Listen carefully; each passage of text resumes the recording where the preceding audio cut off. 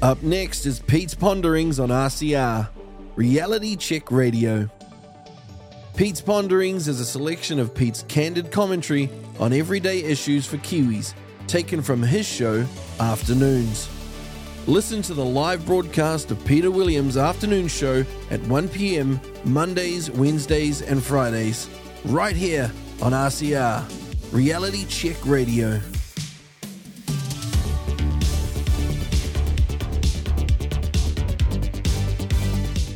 The Minister of Broadcasting, Willie Jackson, has been or is meeting with media with the purpose of agreeing to a set of guidelines for how Māori and treaty matters should be reported on by those in the mainstream media industry.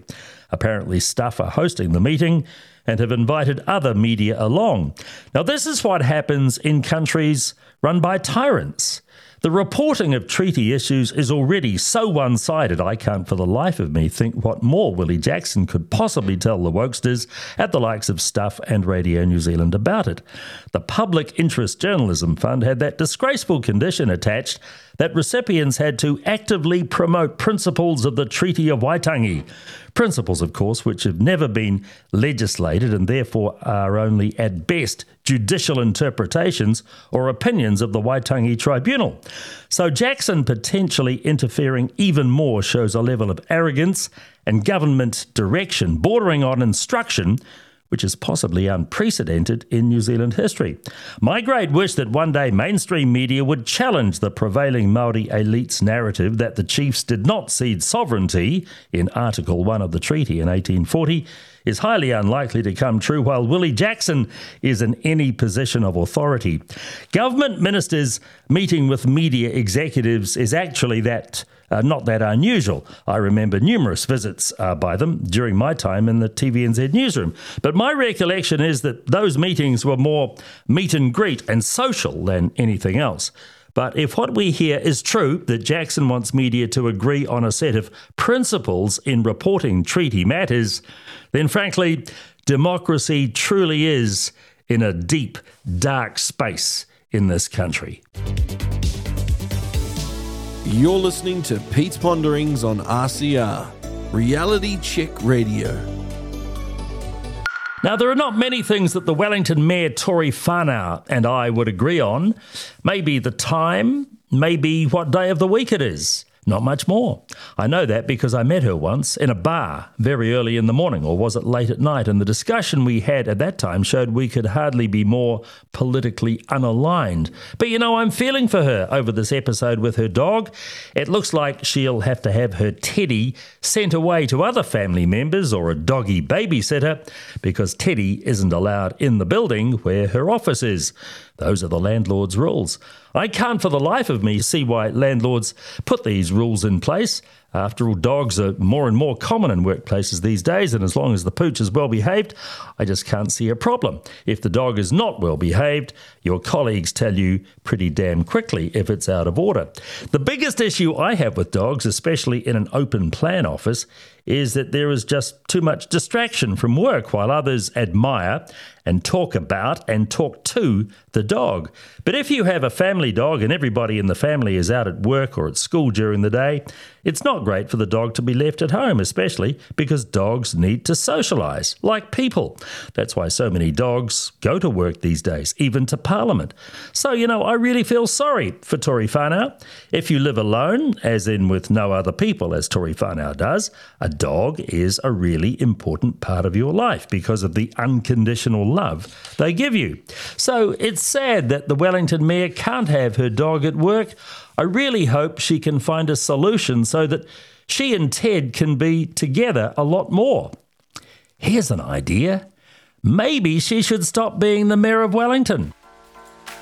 Check out our brand new RCR Foundation Members Club. Go to realitycheck.radio/members and join now.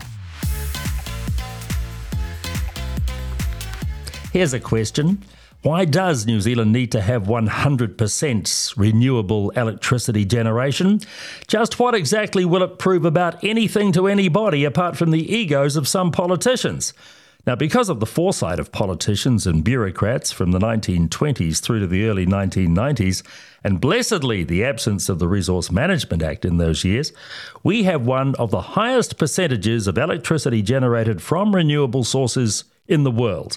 The number was reported in 2020 at 83.9%. The Minister of Energy, Megan Woods, says it's now about 90%. Either way, it is one of the best percentages in the world. Only a dozen or so countries have a higher rate. Only 3 have 100% of their electricity from renewable sources. Those countries, Albania, Paraguay and Iceland. Of them, only Paraguay produces more than 43,000 gigawatt hours of electricity a year, which is what we have. So we are already among the most environmentally clean power producers in the world. We could be even better, of course, if the government allowed the power companies to build more hydro schemes, or even better, a nuclear power station. Compare what we already produce through renewables with the United States at 15%, or China's 25%, or India's 18%. And you see that if CO2 emissions do have an impact on the climate, then we have absolutely nothing to be ashamed of when it comes to producing electricity. We are among the world's cleanest and greenest in that respect, which is not to say we couldn't do better. But it's just ridiculous that this country should spend upwards of $40 billion to make the remaining 10% or whatever of our power generation renewable. That's why the announcement of the Blackrock investment in renewables yesterday was just a political stunt. New Zealand going to 100% renewably generated power will make absolutely no difference to the world's climate. BlackRock raising $2 billion of the $40 billion is a nothing. That the New Zealand power users will ultimately be stung with such a whopping sum of money for nothing more than virtue signalling is a political disgrace. Our text machine is now live. Send us your thoughts by texting your message to 2057. That's 2057. So get in touch with us now.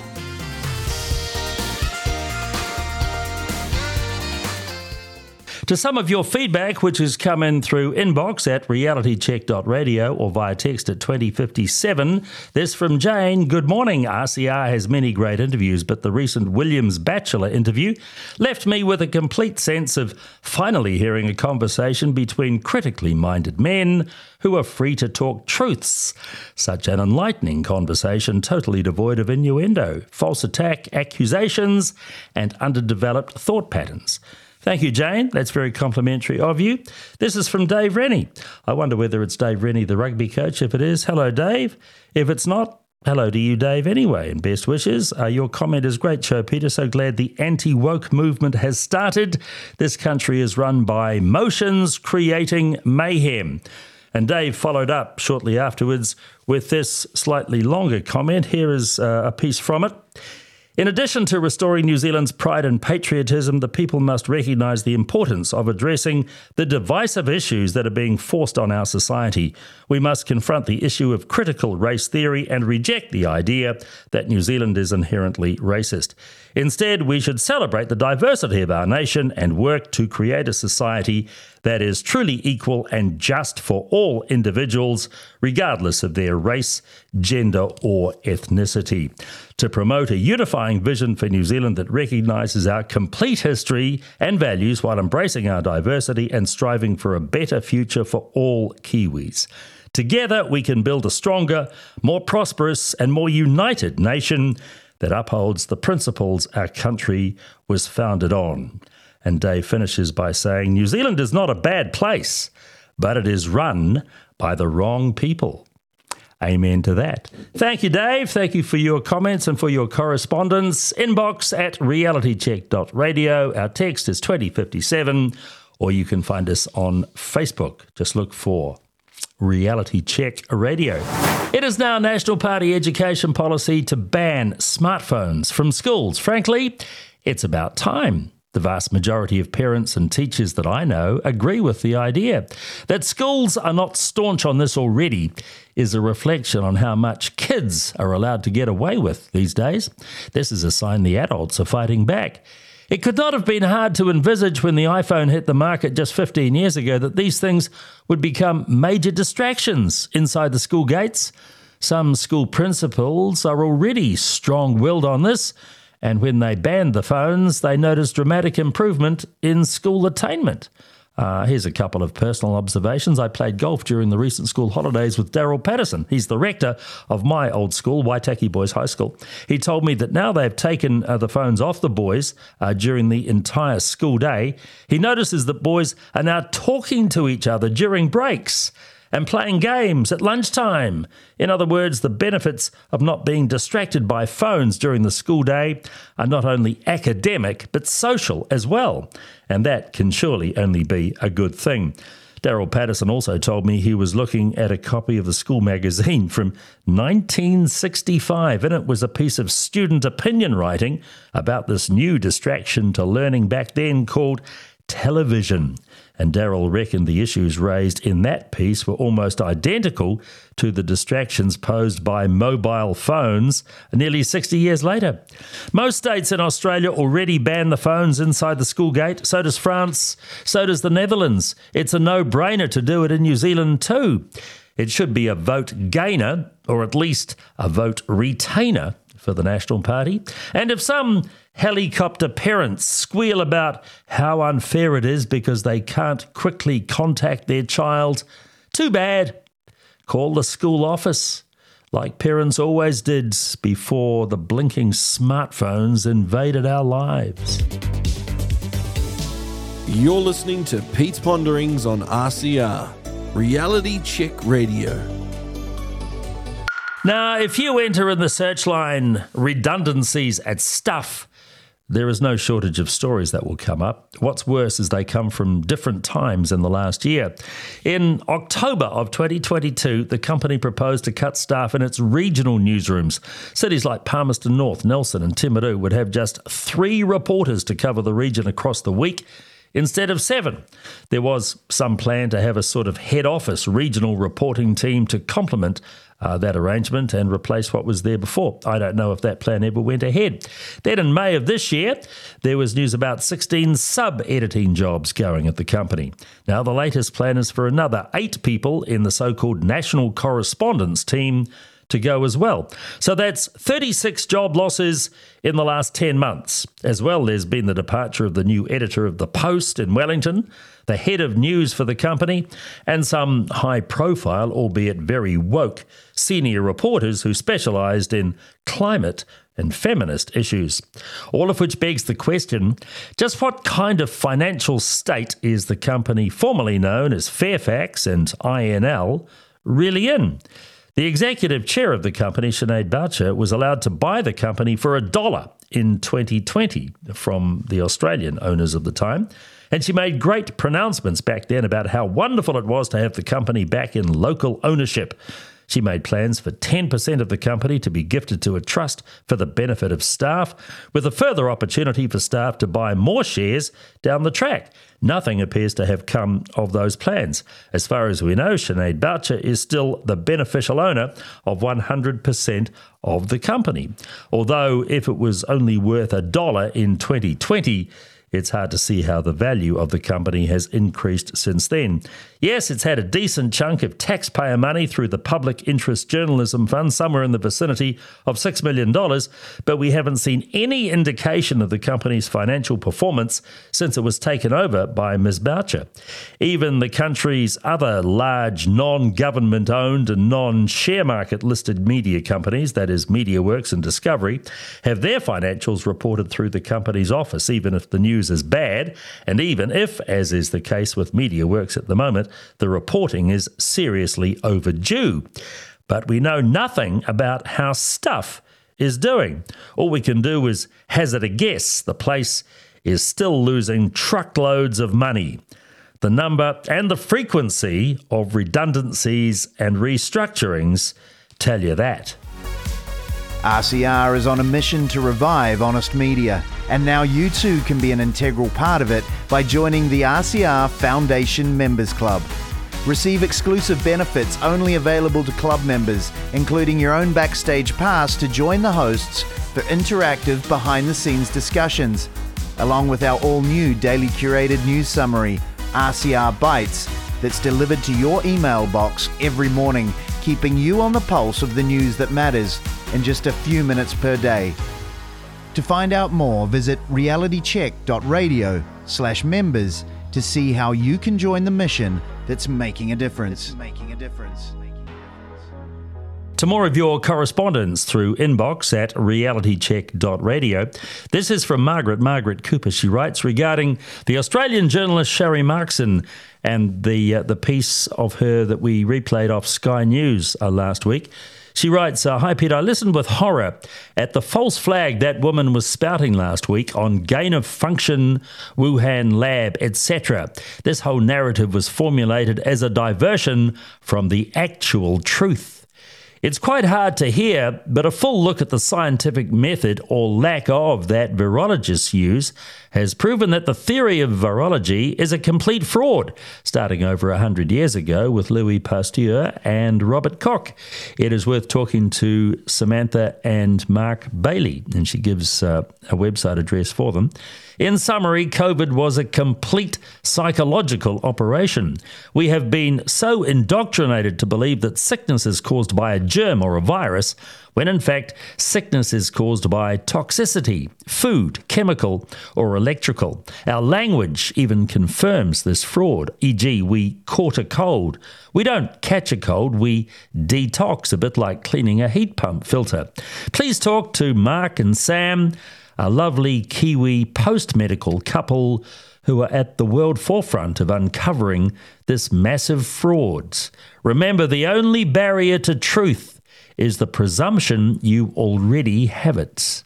Kind regards, Margaret." An interesting perspective, Margaret, is all I can say about that, but thank you for taking the time to write. This is RCR. Our address is inbox at realitycheck.radio, text 2057. You can find us on Facebook, search for Reality Check Radio. You're listening to Pete's Ponderings on RCR, Reality Check Radio. The free trade agreement that Helen Clark's government signed with China 15 years ago was the start of our economic golden weather. Despite warnings not to repeat what we did with Britain in the years after the Second World War and not have too many eggs in one export basket, that is exactly what has happened since 2008. It's been great for New Zealand. China has been a very good country to do business with. But it's always been fraught with danger on two fronts. If there's a military conflict between China and the US, do we stay out of it and hope they keep on buying our milk and our meat? And what if their economy tanks and they can't afford to buy as much as they were purchasing? Well, the first of those possibilities is always in the air, always talked about, although for now, both sides seem to be respectfully keeping their distance, knowing that all hell would break loose on the planet if there was an American-China military conflict. But the second of those dangers is now coming to pass, and we've very quickly seen the impact of that with the dairy payout per kilo of milk solids from Fonterra to dairy farmers announced last week dropping by $1. With costs going up and the milk prices going down, it's likely most dairy farms will not be profitable this season. If China is going to continue being Fonterra's most important and lucrative market, then the outlook is not great, I'm afraid. China had the world's most stringent lockdown during COVID. As a consequence, consumer demand has dropped considerably since. It's struggling to return to former levels, as the Chinese population, for now anyway, are apparently saving more and not spending. Bank deposits as a share of GDP in China have risen by 50% since they came out of the COVID lockdown. Private sector consumption of durable goods like cars and household furniture is down by a third compared to as far back as 2015. Youth unemployment is high. The value of China's exports last month was down 14.5% on a year ago. Foreign observers say this is called China's economic long COVID, and they say it is not temporary. Yes, the people there have to eat, and we mainly sell them food.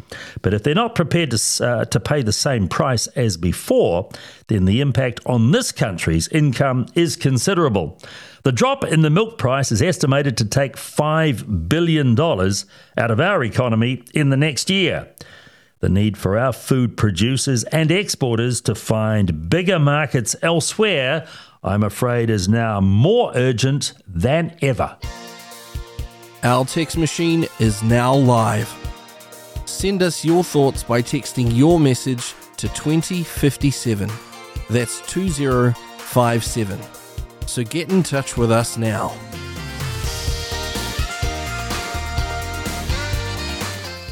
Now here's a really good idea. Make it so gift cards don't expire for at least 3 years.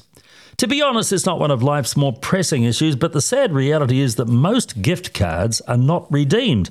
According to the National Party, up to $10 million is not redeemed from gift cards each year. 1 in 5 of them is never spent. I'm guilty of letting them expire regularly, especially ones for restaurants. You see, when you live in the country, you don't eat out all that often. At least if they were valid for 3 years instead of 1, you'd have a chance of spending them. So the Nats have this Fair Trading Gift Card Expiry Amendment Bill in the House. It's actually passed its first reading already. The MP responsible for it, Melissa Lee, is hopeful it will go all the way. Whether or not it becomes law before the election is unlikely, though, because 1, Labor will not want to give the Nats a win of any sort with the private members bill, and 2, the election campaign will get in the way of the legislative program, and the bill won't be reported back after a select committee till a new government has been sworn in, at which time it's highly likely a National and ACT majority government would usher it through.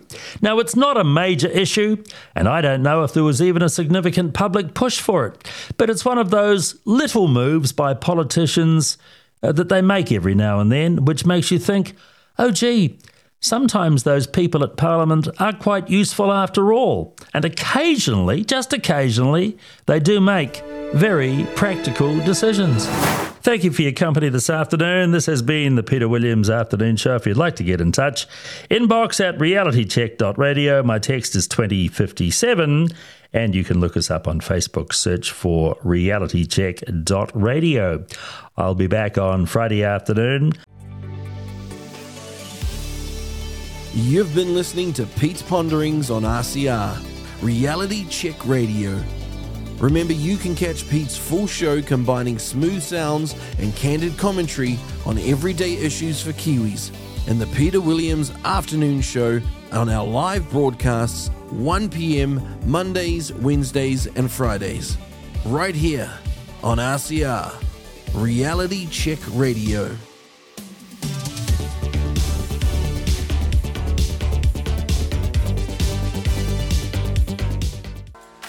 Check out our brand new RCR Foundation Members Club. Go to realitycheck.radio/members and join now.